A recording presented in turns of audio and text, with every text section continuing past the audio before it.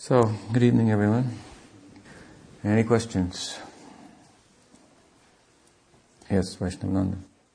Maharaj, as far as anarthas, I don't quite understand how someone can get rid of all of their anarthas. And so I guess my question is, how much is a devotee supposed to alleviate anarthas? I mean, I'm confused with pure devotion and anarthas, and I'm just a little don't understand. Okay, well, I'll say something about that and see if I can help bring some clarity to your understanding on this. First of all, for those who are uninformed, anarthas really means false values. So we are all preoccupied with some false values and conducting ourselves, accordingly in pursuit of such. And that's just the nature of material existence. And so the question is, or the discussion is, and sometimes we feel there's a lot of them that we are preoccupied with. We hear a philosophy, the teaching, we think this is ideal, and these other pursuits and false values, bad habits, and so forth that follow in pursuit of false values seem rather extensive, that our preoccupation with them is considerable. And in spite of theoretical understanding, good advice, and so forth, good association and spiritual practice, they seem to linger. And then maybe the question is, have to get rid of all of these to become pure, or could I do 50%? Would that work? And I mean, it seems like a lot of a big endeavor. And in order to arrive at pure devotion means just that. It's pure. It has no other concern, no other interest. And so one way to think about it is that there is a path of pure devotion. Shuddha bhakti, pure. Shuddha means pure. Bhakti means love. Devotion, difficult to translate. It means to give and to take. Comes from the root budge. It means to enter into reciprocal dealings where there's give and take with the Absolute.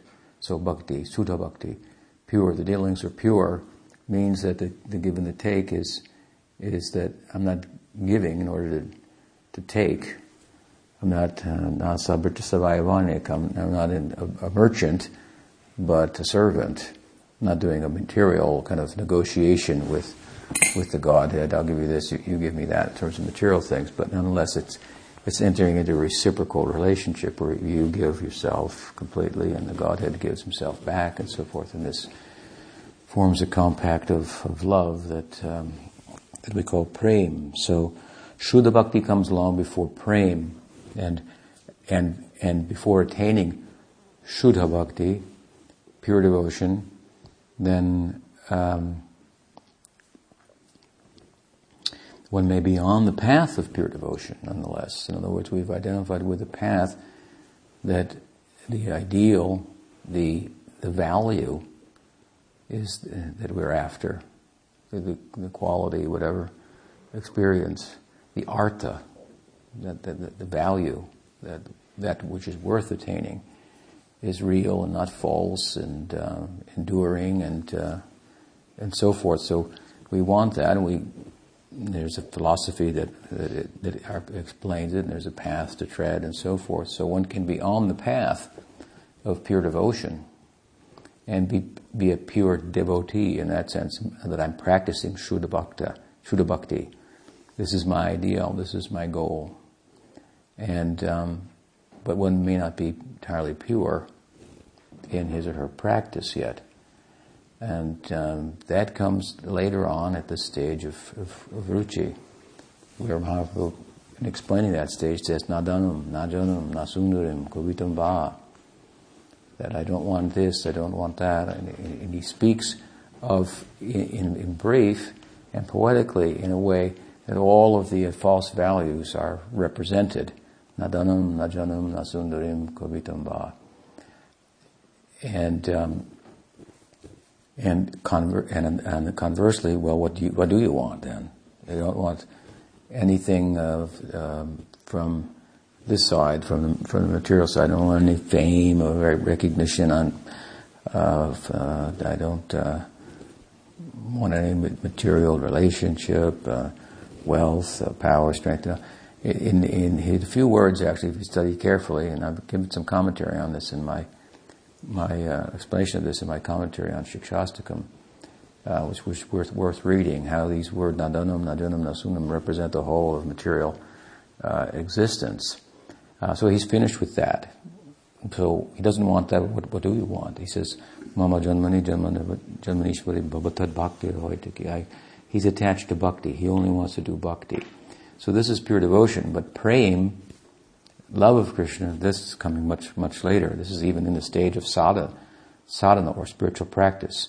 One becomes pure, means he doesn't want anything else. He only wants this. He has attachment, or she has attachment to the path. In time, that will fall as attachment to the object that the path directs us to Bhagavan in a particular way. Attachment to the practice of bhakti, and attachment comes to the object to whom that bhakti is offered in a particular way. It takes a particular shape, that bhakti. And Bhagavan, the object, appears in a particular way, as the friend, as the lover, and so forth. And a corresponding identity develops within the practitioner. And then one enters into Bhava Bhakti, which is a kind of interim perfection, if you will, that where prem is directly cultivated. So it's the path of pure devotion. When the devotion becomes pure, when there's no other interest, and in cultivating pure devotion and free from any other interest, he eventually develops into prem. So it is a long haul, but we may be encouraged by the fact that we're on the path of pure devotion. So it's a high ideal. We may be discouraged by our failure, it appears, to attain it, but then again, a person may be evaluated by the path they choose, not as much as perhaps where on the path they may be, but the path they choose says something about them, certainly in Krishna's eyes. If we choose and after all, you have other interests, but you choose a path that is without any other interest, that asks for everything, your whole heart, and that's what you aspire for. So you will become what you aspire for, that's for sure.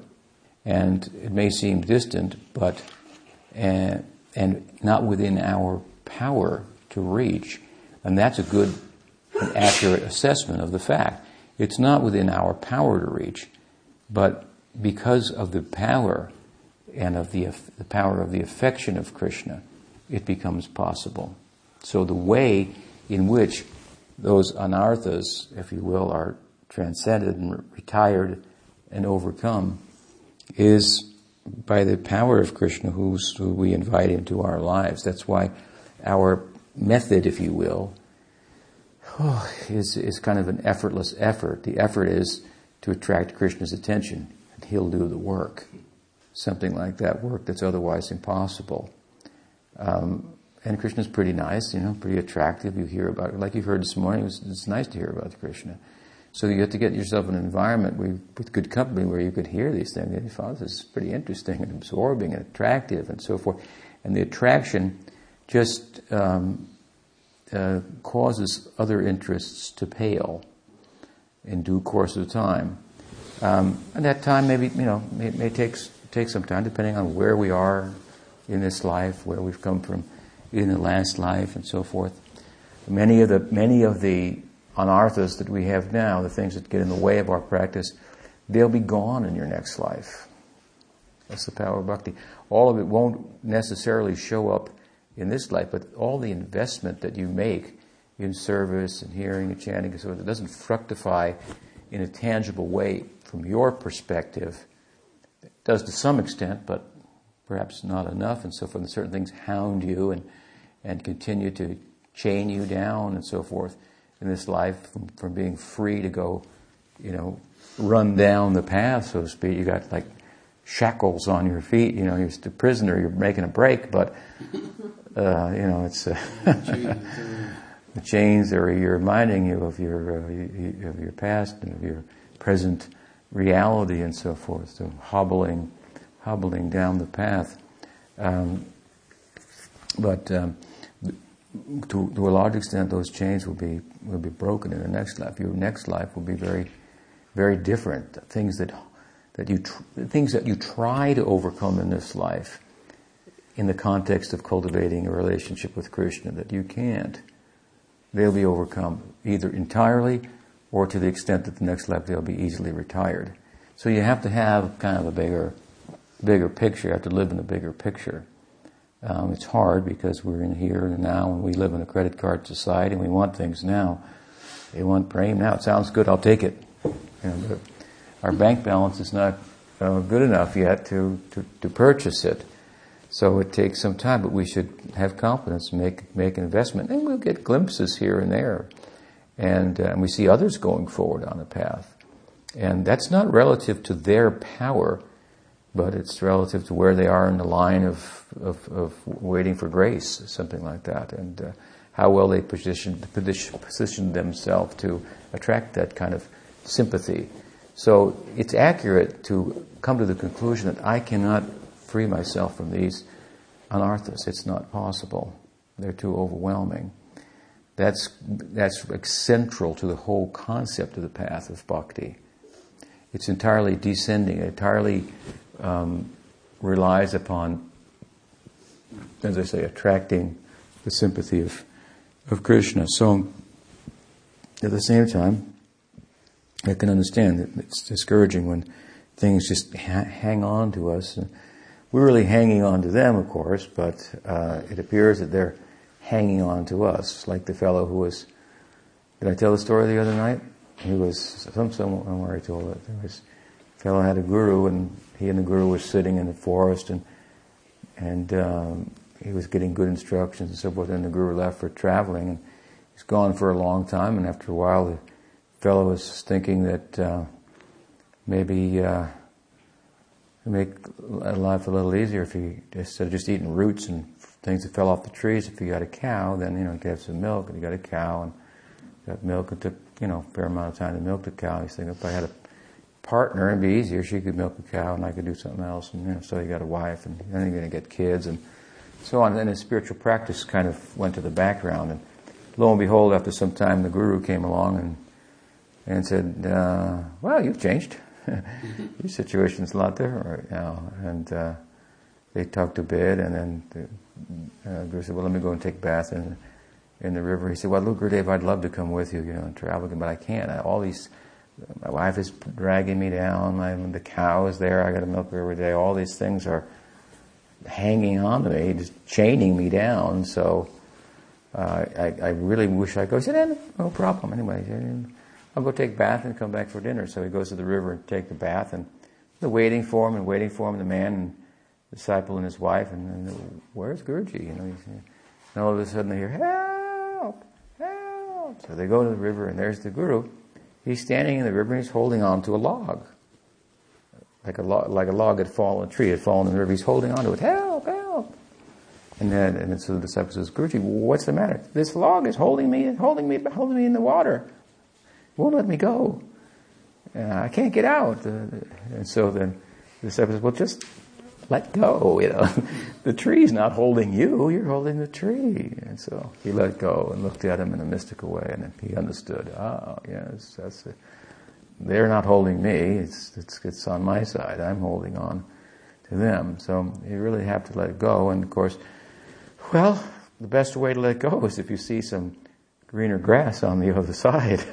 And that's the idea of bhakti. So this picture is painted of Krishna Lila and your prospect there and so forth. And the more you hear about that in good company, the more attractive it becomes, and you start to aspire for that. And that aspiration is what makes you.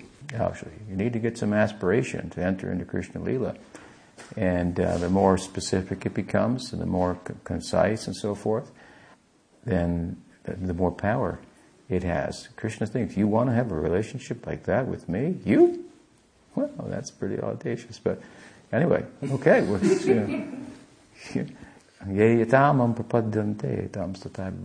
As they approach me, so I reciprocate accordingly. So it's such an ideal. If you get some identification with that and aspire for that, it has great power. That's the central focus of the whole sadhana. Everything orbits around that, the hearing, the chanting, and so on and so forth. It all orbits around that. That's why it's important to have a kind of a theoretical anchor in terms of an ideal. So the Vrindavan ideal is very, very high. The more you can hear about that, become attracted to that, the more in a natural way these other things can be let go of, because, as I say, there's greener grasses, greener prospects. So, greater prospects. So, anyway, it all sounds good, right? But still I'm chained down by my habits and arthas and so forth. And do I really have to get them up, give them up, become perfect? Well, again, I think it's good to think that perfection may take time. Not such that I may take a license to take it easy. It will take that much more time. I've said sometimes that perfection won't come in one life, but in one life it will come. And when we think like this, in this life it will come, then a few lives like that, then it will come, something like that. So, but again, you have to see this life is one frame in a whole movie of your life, of your existence. And we get frustrated sometimes because we're trying to make the whole movie out of the one frame. And someone who has a broader perspective feels comfortable. According to your stage, I see certain things in place. That's good. Those are huge foundational stones that he's talking with. The Guru, for example, he feels comfortable. This is in place in this lifetime. And he's not really concerned. We're concerned because we're, immediately weighted down by the shackles of our anarthas and troubled by them, and there's that conflict. But, lose a battle, win the war is the kind of idea. You will be successful. That's what Krishna tells Arjuna in the Gita, very, very affectionately. He said, when Arjuna wonders, what if I'm not successful in this path of yoga? Or one might think, well, bhakti yoga. What if I'm not successful? Then what? What will become of me? He says, Nahi kalyana kaschit durgatim tata gacchati. Tata means my dear one. He looks to Arjuna and says, don't think like that. Don't even think like that. That's what he's saying. You'll be successful. Look at what you want. You want this pure devotion and praying. This is what you want. You know how many people want that? Practically nobody even is interested in me. What to speak of wanting that? Some people want me for material benefits. Some people want me to get liberation. I give that to them readily. Some people aren't even interested at all. And you want that, such a rare thing that you're interested in that. You'll be successful. Such an ideal. How you can see how dear that is to Krishna. These devotees that relate with Krishna in intimacy, they're his whole life. You want to be like one of them? That's very attractive to him. So he says to Arjuna, if we look at it in the context of bhakti, he says to Arjuna, don't worry, don't even think about that. Don't even give that a second thought. With much affection, tata, nahi kalyana kaschit durgatim tata gacchati. Sridhar Maharaj used to translate it, sincerity is invincible. So, satyameva jayate. Truth will always be victorious. It may take time, right? But it will be victorious. So you have to have that kind of confidence and then have some solace in your life as a sadhaka.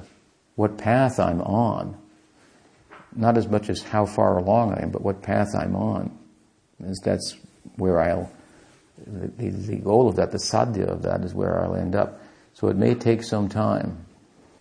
But in relation to lifetimes, so much of our troubles and so forth in this lifetime are a result of the previous lifetime. We bear them, we try to overcome them and take shelter of Krishna and get strength. So, but our ability to do so may not be so strong. But that effort is a huge investment of our time. Huge. I mean, a little investment there goes so far. I mean, almost you'd be better off investing a little energy in bhakti and a whole lot of energy in something else to relieve anartha. You might buy one to some extent in this lifetime, but by a little bhakti, surely it'll be gone in the next lifetime. So you have to have a little bit of further reaching kind of perspective and take solace from the fact that you're trying to do the right thing, even in spite of weakness and so forth. I mean, I've known you for many years. How do I look at you? I always have a very generous outlook. I'm always very affectionate to you and so forth. So how does Krishna think about you? Must be some way similar, despite your shortcomings and so forth that you perceive and that I'm also well aware of. And so you think, wow, I got a good friend. My position's pretty good. If someone of spiritual consequence cares about us, what the hell more could we want, That's huge. If someone who's dear to Krishna thinks affectionately towards us, wow, we've really gone a long way here. I mean, that's the only way to get Krishna's attention. He's absorbed in those people. Those people, many of them have some experience of suffering in the world. Therefore, the Guru is sometimes called Kripa Shakti of Bhagavan. Krishna is just absorbed in his Swarup Shakti, in love with his devotees, and he has no experience of suffering. So, without that, hard to be compassionate. So is Krishna uncompassionate? No, he has Kripa Shakti. It manifests as his devotees who have had experience of suffering readily. And so it's easy to have empathy if you've had the experience, right?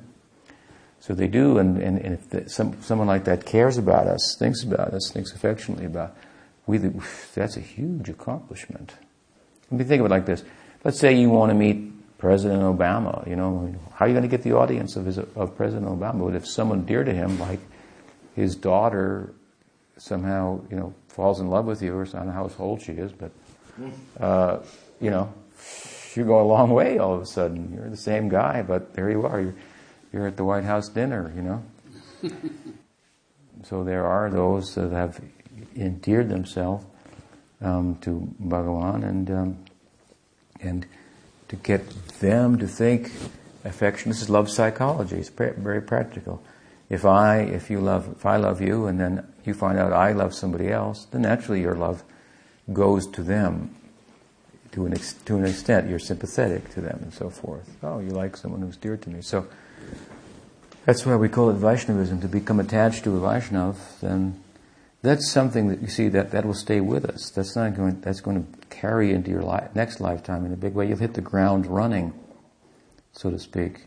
We see some devotees hit the ground running, and in other words, they go through their life a certain period of years where they're experiencing karma from the previous life until it clears. There's a clearing, and then their devotional background from the previous life comes to the fore, and it's like they're a fish in the water, something like that. Some people are, like this, testing out the water. A little cold, I'm not sure, And so it's accumulation. It takes time, but everybody's great to be on a great path, and it's a great journey. It's a huge accomplishment just to overcome anarthas, so to speak of, develop real affinity and attachment for that which is of value. So, we talk about it as a small thing. I know it doesn't sound small to you when you're troubled by so many things, but it's a different vantage point. But we hear these kind of generous statements from the Guru and sadhus and shastras, but that's the real vantage point. Again, we're locked into, this frame of our life, and it's sometimes all we can see. I've often cited the example of Pujapad Sridhar. If you want to go to Mount Everest, the highest mountain, and then to get there you'll have to go through the foothills. So the foothills go like this. So sometimes it seems like you're going down, he's going down. But from the broader perspective, hey, we're going down, we're supposed to go up. No, the broader perspective, you see, he's going up all the time. So I know I've said these things before, and some of you have heard them, and, you have to listen to them, and you have to take solace from that, and in spite of your present unwanted, if you will, wants, unwanted wants that you have, you're making progress by cultivating attachment to saintly people and to Krishna. Did you have a question? So, something else? We have anartha nivritti and artha pravritti. So, anartha nivritti means like renouncing, letting go of anartha, false arthas, and then we have artha pravritti. Pravritti means to like, it actually means like attachment. So attachment to that which is of value.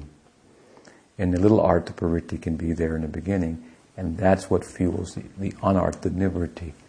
The letting go of unwanted things is some attachment to that which is really wanted, that's really of value. A little. And then when a major anarthas are lifted, so it's cleared, then one has more freedom to practice. That's a fact. More capacity to absorb oneself and so forth. All the flowers do not bloom in the garden at the same time. Some are late bloomers, but they'll bloom. And they may bloom even in a bigger way than ones that bloomed before them. So, but they have the seed of bhakti. Some watering is there in form of hearing and chanting. It will blossom. It will bloom and blossom and bear fruit of love of God in due course of time. Yes, Krishna. Obviously, when we can see that there's anarthas, or there's issues, or there's tendencies, and we have the power to recognize those, I suppose, and to not necessarily act on them.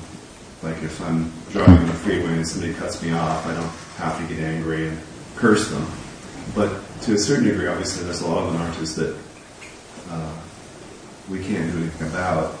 Like my tendency to get mad in the first place, I can't really, there's nothing I can do.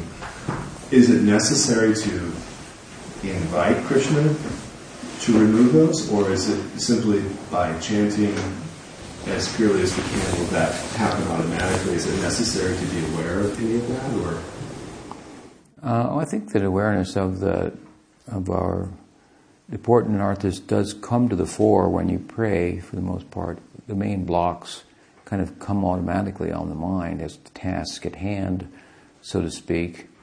And it's at that time then you can petition Krishna for the strength to overcome those that are really coming to the fore and are obvious, and then there are other ones will come and so forth. But the whole entirety of it, no, you don't have to go and search it out. As it's coming to the point where it's now, this should be dealt with, and it'll keep coming. This should be dealt with. This should be something like that. Then you can focus on a particular anartha in a positive way, in relation to attracting Krishna's attention and strength, and having the power from the name, for example, the holy name. You can chant and with an aspiration to overcome such an anartha for the sake of being able to serve Krishna more readily and so forth. And that will be helpful. That will be powerful. Radha Chitamani? So, different levels of anarthas. I'm asking, are there? And so are there certain things that we should 100% avoid, things that would be very disturbing to our spiritual progress? Yeah, there are different types of things, as we say, impediments. There are anarthas that come from good behavior, and like good karma. Like, for example, you get a big inheritance, and it looks like, wow, I've got a prospect here. I could be happy. And I've seen people get neophyte devotees have that happen, and they get carried out of the stream of bhakti by the anartha that comes from their good karma. So from the past, they had the karma to inherit millions of dollars, and they inherited it, and it got in the way of their bhakti. You follow? It carried them out of the stream into out of the main current into the world, and it's created this powerful illusion for them that there was a prospect, and people attracted to them. And other devotees who have desires want them, so he'll give a donation. It becomes so real popular and gets special treatment, and all this is a huge problem. So then there's anarthas that come from duskrita, from misbehavior and so forth. But these are all rooted in on this side, in the material side of our life. There's a spiritual side to our life, and the root of that is our association with saintly people, right? And that's where the mool of janma, the birth of bhakti, is in sadhusanga, associating with saintly persons. Is where it comes from. So there are anarthas then that come from aparad, or offense. So that's like the difference between, if you will, to use a crude kind of term, a sin of the flesh and a sin of the soul. Do you follow me? So when you go against bhakti, that creates a much greater impediment to bhakti than when you do things materially that cause potentially a distraction from bhakti, a preoccupation that doesn't allow you to get free and occupy yourself with bhakti and the path and so forth. You got bad karma, so you got a problem, whatever, you got an issue, psychological problem, it gets in the way. Or you got your good karma and it's distracted you, and you don't have the sense of urgency for spiritual progress. You got enough money, things are fine, that type of thing. So that's one category, right? And then, if you go against bhakti, if you bite the hand that feeds you, then this creates a much stronger impediment, and therefore that impediment will stay with you all the way into bhav. Bhava means that bhakti has become a deep spiritual, emotional, ecstatic experience for the devotee. Bhava is a ray of the sun of prema. So see the power of that impediment. And that's why we talk about it. This Vaishnava aparad, for example. And that's probably the worst type of offense. There's seva aparad, offenses in the deity worship. There's nam aparad. And Vaishnava aparad, this is the dham aparad, to the holy places. But the Vaishnava aparad is underscored because, again, that's the hand that feeds us. If we bite that, my goodness, that's not very becoming on our part. So the reaction for that will carry with us. And these days people do that, and they get initiated by people that do that. And then they get initiated into they can develop a samskara, a tendency for it. Very dangerous. So these cautions are not unwarranted to avoid such things. I mean, look, I've seen havoc in the devotional community as a result of Vaishnav aparad. Total misunderstanding of the teaching, misrepresentation, huge negative kind of results. So that is kind of almost indelible. I mean, it will be removed in due course of time also. But let's say, somebody has a tendency for Vaishnava aparad. Next life they won't be able to associate with the devotees. They may be able to hang around a little bit, but they can't quite fit in or something, at best. And they have to go through a whole life like that. I mean, meet people like that. They can't quite get involved.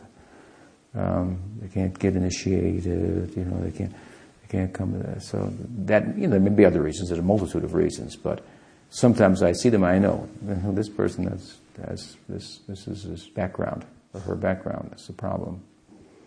And so they have a chance to deal with that in this life, and they may not, because they've developed a tendency for it. So that's problematic, you see.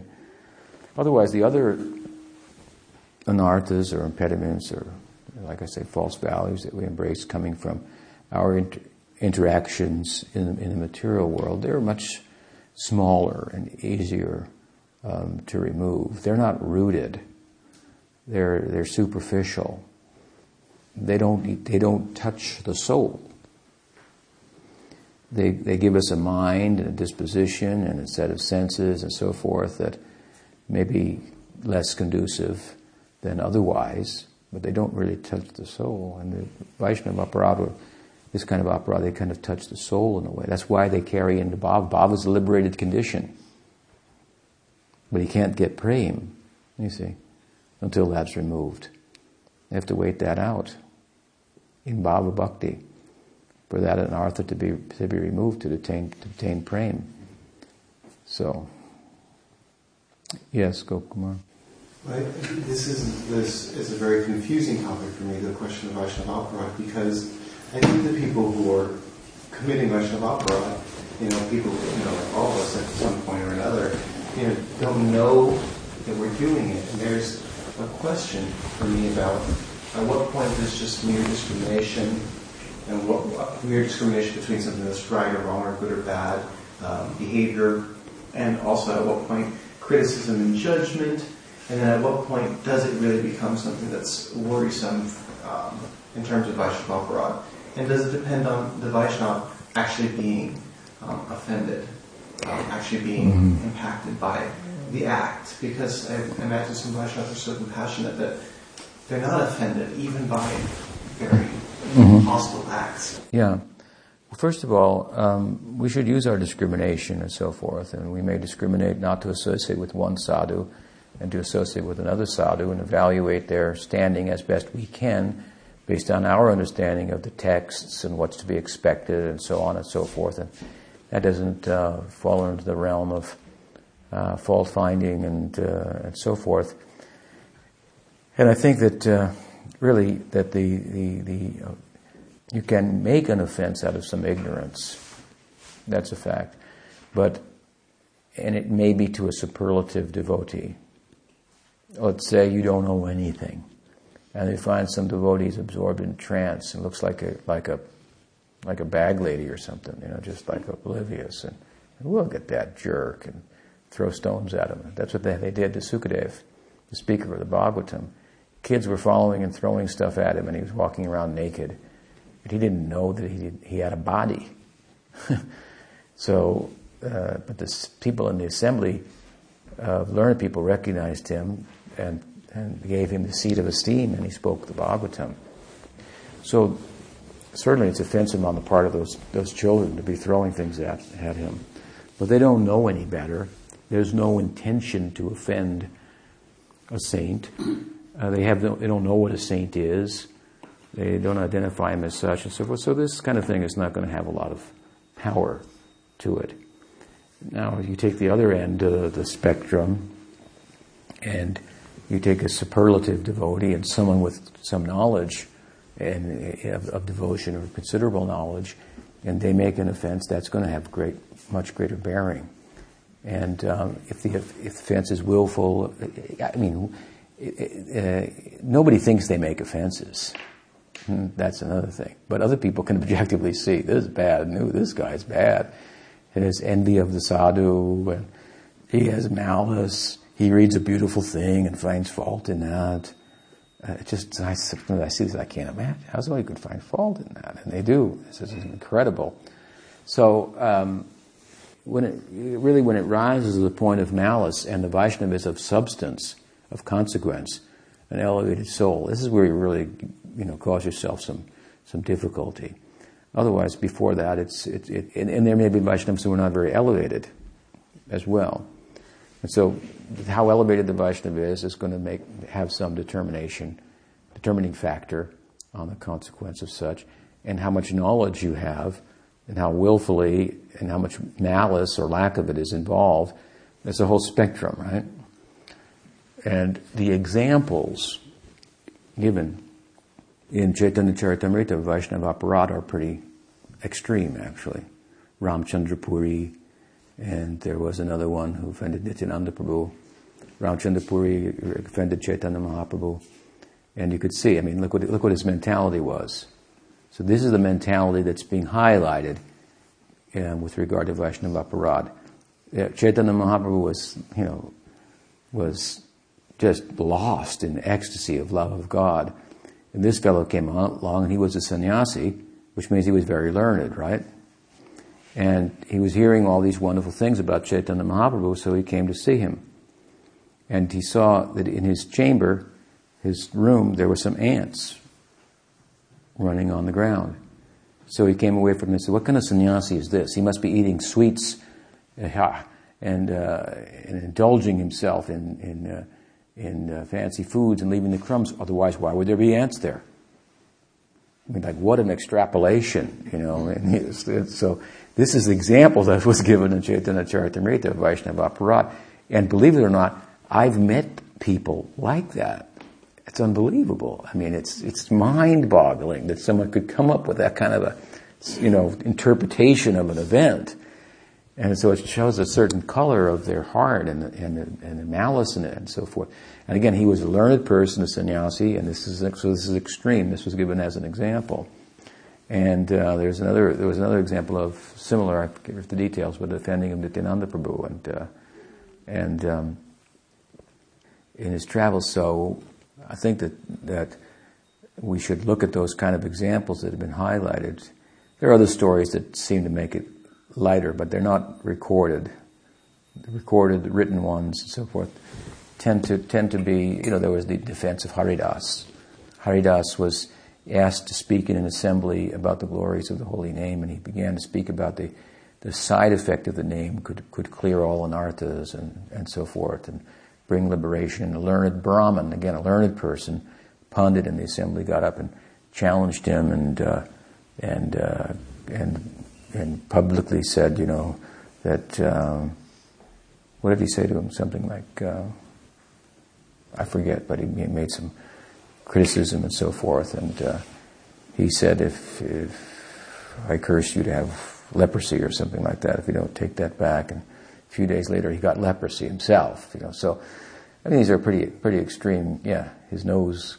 He had leprosy on the nose, and his nose, and he had a really nice nose, as the story goes, a raised nose, and it fell off. He was proud of his nose. And anyway, so these are the kind of examples largely that have been given. So they seem to focus on extremes. Almost that you would think, well, geez, who would be like that? But again, I've met people like that.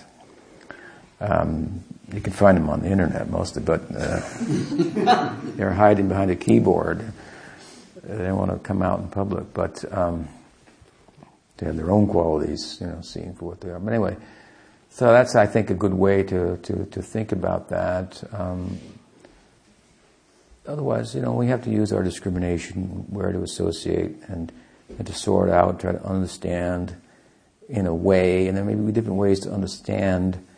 You know, you have to settle issues that are not going to be settled with logic also to progress on the path. Settle them some way or other and then get on with the path, is the idea. And then you get experience. That's a kind of a side note, but was there two parts to your question, or did I address it, the whole thing? No, I think that addressed okay. most of it. Yeah. And, you know, we don't want to become, how you say, psychotic or neurotic about it. It's not, you know, these things have been used in religion in the past, and within Vaishnavism it be used. Anything can be abused, the idea of aparadh, in order to intimidate people and make them, you know, not inquire, which if they do, they'll find out something that, you know, about the person that makes them unworthy of being followed. And, you know, people manipulate. It's just a fact of life, and within the context of religion and spirituality, it happens also.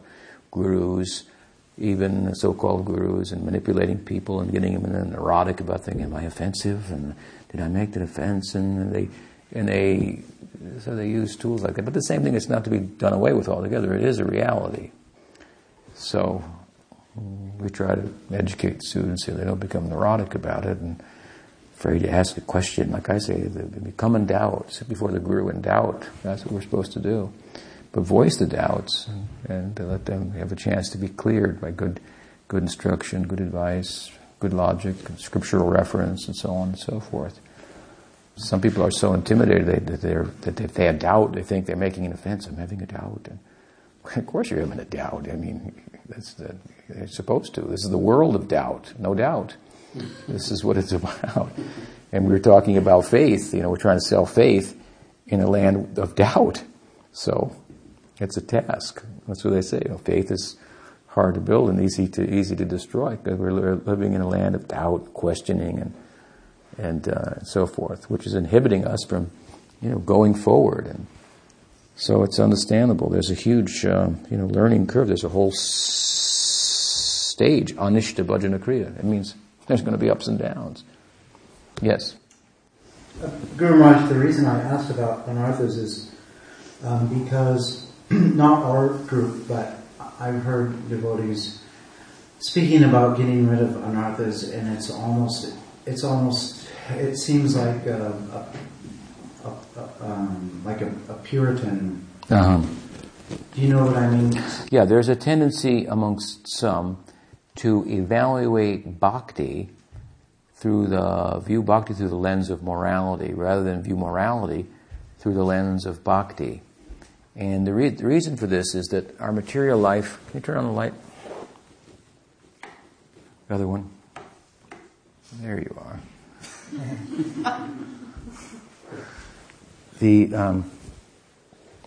Our material life runs on two tracks, bhoga and tyag. Bhoga means to enjoy, to exploit. Tyag means to renounce. So we try to enjoy something, we get tired of it, we give it up, and so forth. So we go back and forth like this. So this means karma and jnana, these two tendencies. Tendency for exploitation, the tendency for renunciation, in and of themselves. Well, bhakti is a tendency for dedication, which harmonizes the tendency of karma and the tendency of jnana. But because we come to bhakti with these tendencies, like the tendency for exploitation and so forth, then in bhakti we understand the problem with an exploitive mentality, and so we want to deal with it. The devotee should be an upright and righteous person of good character, and so on and so forth. So we'll come into the stream, if you will, of bhakti, but we'll have a tendency to focus on karma or jnana rather than bhakti, because they loom so large for us. These are the two tracks that our life's been running on. So we miss bhakti, and we think we're going to use bhakti to be a better person, or we use bhakti to become renounced, almost as if becoming free from anarthas is the whole of bhakti. And without that, you can't practice bhakti. And this is what you're talking about. This is the big thing, he did this, and that, it's all, he can't come around, he's bad, but this has nothing to do with the way Krishna teaches about bhakti. He sees morality through the lens of bhakti and sees, that'll clear up in due course of time. Better to focus on bhakti. Just like, what do we ask people to do? We ask people to, let's say, smoking is a bad habit. I find it particularly unbecoming, but I hope none of you smoke. But but let's say, it's a bad habit. So do we ask people to stop smoking, or do we ask people just to chant Hare Krishna? We ask them to chant. And we think, smoke outside, and we figure that'll go away in due course of time, something like that. We don't say, okay, first stop smoking, then start chanting. But some devotees tend to misunderstand and emphasize in that way. And then they make bhakti into kind of a moralistic form of bhakti that's very close to like any fundamentalist orientation to religion. It's not compassionate, it's not kind, it's just like some fundamentalist Christians or Muslims or Hindus. They're ready to do who knows what to somebody in the name of God and religion and so forth, without any compassion. So there's a tendency, and this is why, because our life runs on these two tracks of jnana and karma. So we come in, and then you have this sect that's of devotees is all about renunciation, and however little you sleep and however little you eat, they think he's advanced. He's advanced. He hardly eats, he hardly sleeps, and so forth. And this is how they identify with what bhakti is in terms of renunciation or in terms of moral purity and so forth. Bhakti is entirely different from that altogether. I mean, Krishna's this object of bhakti, and at least in some planes, like Brahmaloki, sleeps all the time practically. So, it's not how much and he eats a lot too. And so, it's not how much you eat or how you shouldn't eat too much and you shouldn't sleep too much and so forth and so on. But we don't gauge our bhakti by whether or not we can lay on a bed of nails, but how much feeling we have for Krishna, how much taste we have for Krishna. And that will bring some capacity for renunciation, but our focus is, our renunciation we'll renounce the things that aren't favorable for bhakti. And the things that are, that we'll embrace them.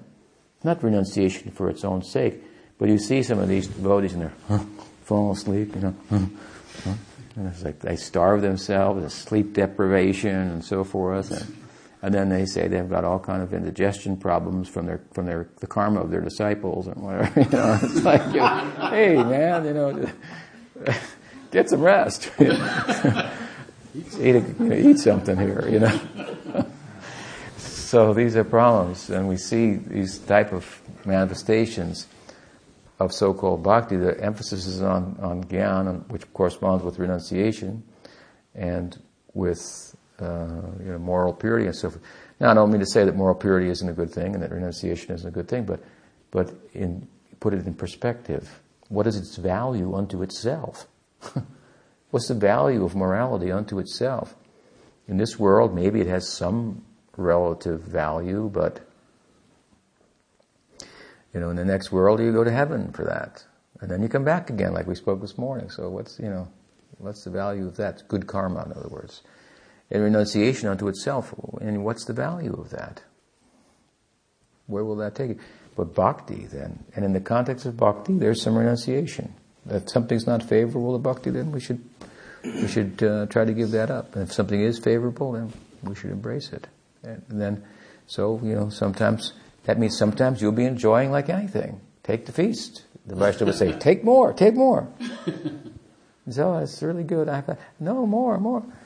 So sometimes you have to enjoy in the context of bhakti, and sometimes you have to give up and renounce. But the center hub around which this enjoying, and that's why Rupa Goswami says eligibility for bhakti means you can't be too much of a tendency towards renunciation or too much of a tendency towards bhoga, towards enjoying. A little of both. It's the middle path, the middle way. It's the middle path. It's taking both. It's harmonizing those two tendencies within us. That either of which, following exclusively, leads us nowhere. One leads us to heaven and back here again, and staying in the cycle of birth and death. The other one leads us to really an imaginary sense of liberation. If there's a tinge of bhakti, we get some kind of liberation, but not prem. We won't get bhakti. Mukti, with little bhakti, you'll get mukti. But mukti is in bhakti. But bhakti isn't in mukti. There's a difference. There's mukti in prem. There's liberation from material existence, but there's no prem in mukti. That's for sure. So this is the idea. And you're right, their focus is skewed, and they become puritanical and very, and they become mean-spirited also. First you have to do this, and you're bad, and where's the compassion? Krishna is so compassionate and overlooking and so forth. That's why we join him. Let's face it. To look at all the gods and goddesses. You tell me which is the be-all and end-all of the gods and goddesses in the Hindu pantheon. Well, if you have any brain, you say, well, this one, he's real generous, maybe relative to my circumstance, but that's the entirety of humanity. is in that circumstance. We need a generous God. That's what we need for sure. So there you find it. The statements of Krishna in relation to bhakti are like, they make jnanis and yogis think, how can that be? How is he saying that? He says, apiched sudaracharo. You know what he's saying? Bhajate mamananyavat sadureva samantavya samyak vyavasito. He's saying, in the 9th chapter of Gita, Krishna becomes so emotional talking about pure devotion. Nearing the end of the chapter, he says, his heart like beating, he says, not only does he doesn't say, my devotees' faults should be overlooked. That'd be pretty generous, right? He doesn't say, my devotees who have faults are sadhus. They should be given high regard. It's like, whoa, that's like pretty extreme. In other words, one thing to say, my devotees who have faults, those faults should be overlooked. He says more than that there. He says, my devotees, even with their faults, are worshipable. That's how I look at them. And who am I? And what's my perspective? So think about that. And then you think, well, gosh, maybe I should take the path of devotion. That's has a huge, learning curve and a lot of generosity there. And the Gyan Marg is very different. If you have a little mark on you, you're out. You have to go back to Nishkam Karma Yoga and so forth. So Bhakti is very, very, very generous. Krishna is extremely affectionate to her. This is his nature. So he thrives on affection. So you have some affection, even if it's very undeveloped and so forth, it's going to be attracted to that. So it's a good observation on your part. So, all right. Thank you for your questions. We'll stop there. Shri Baldev Puni Mahamotsavatiti ki jai. Gaur Bhaktivinoda ki jai. Ol Premanande.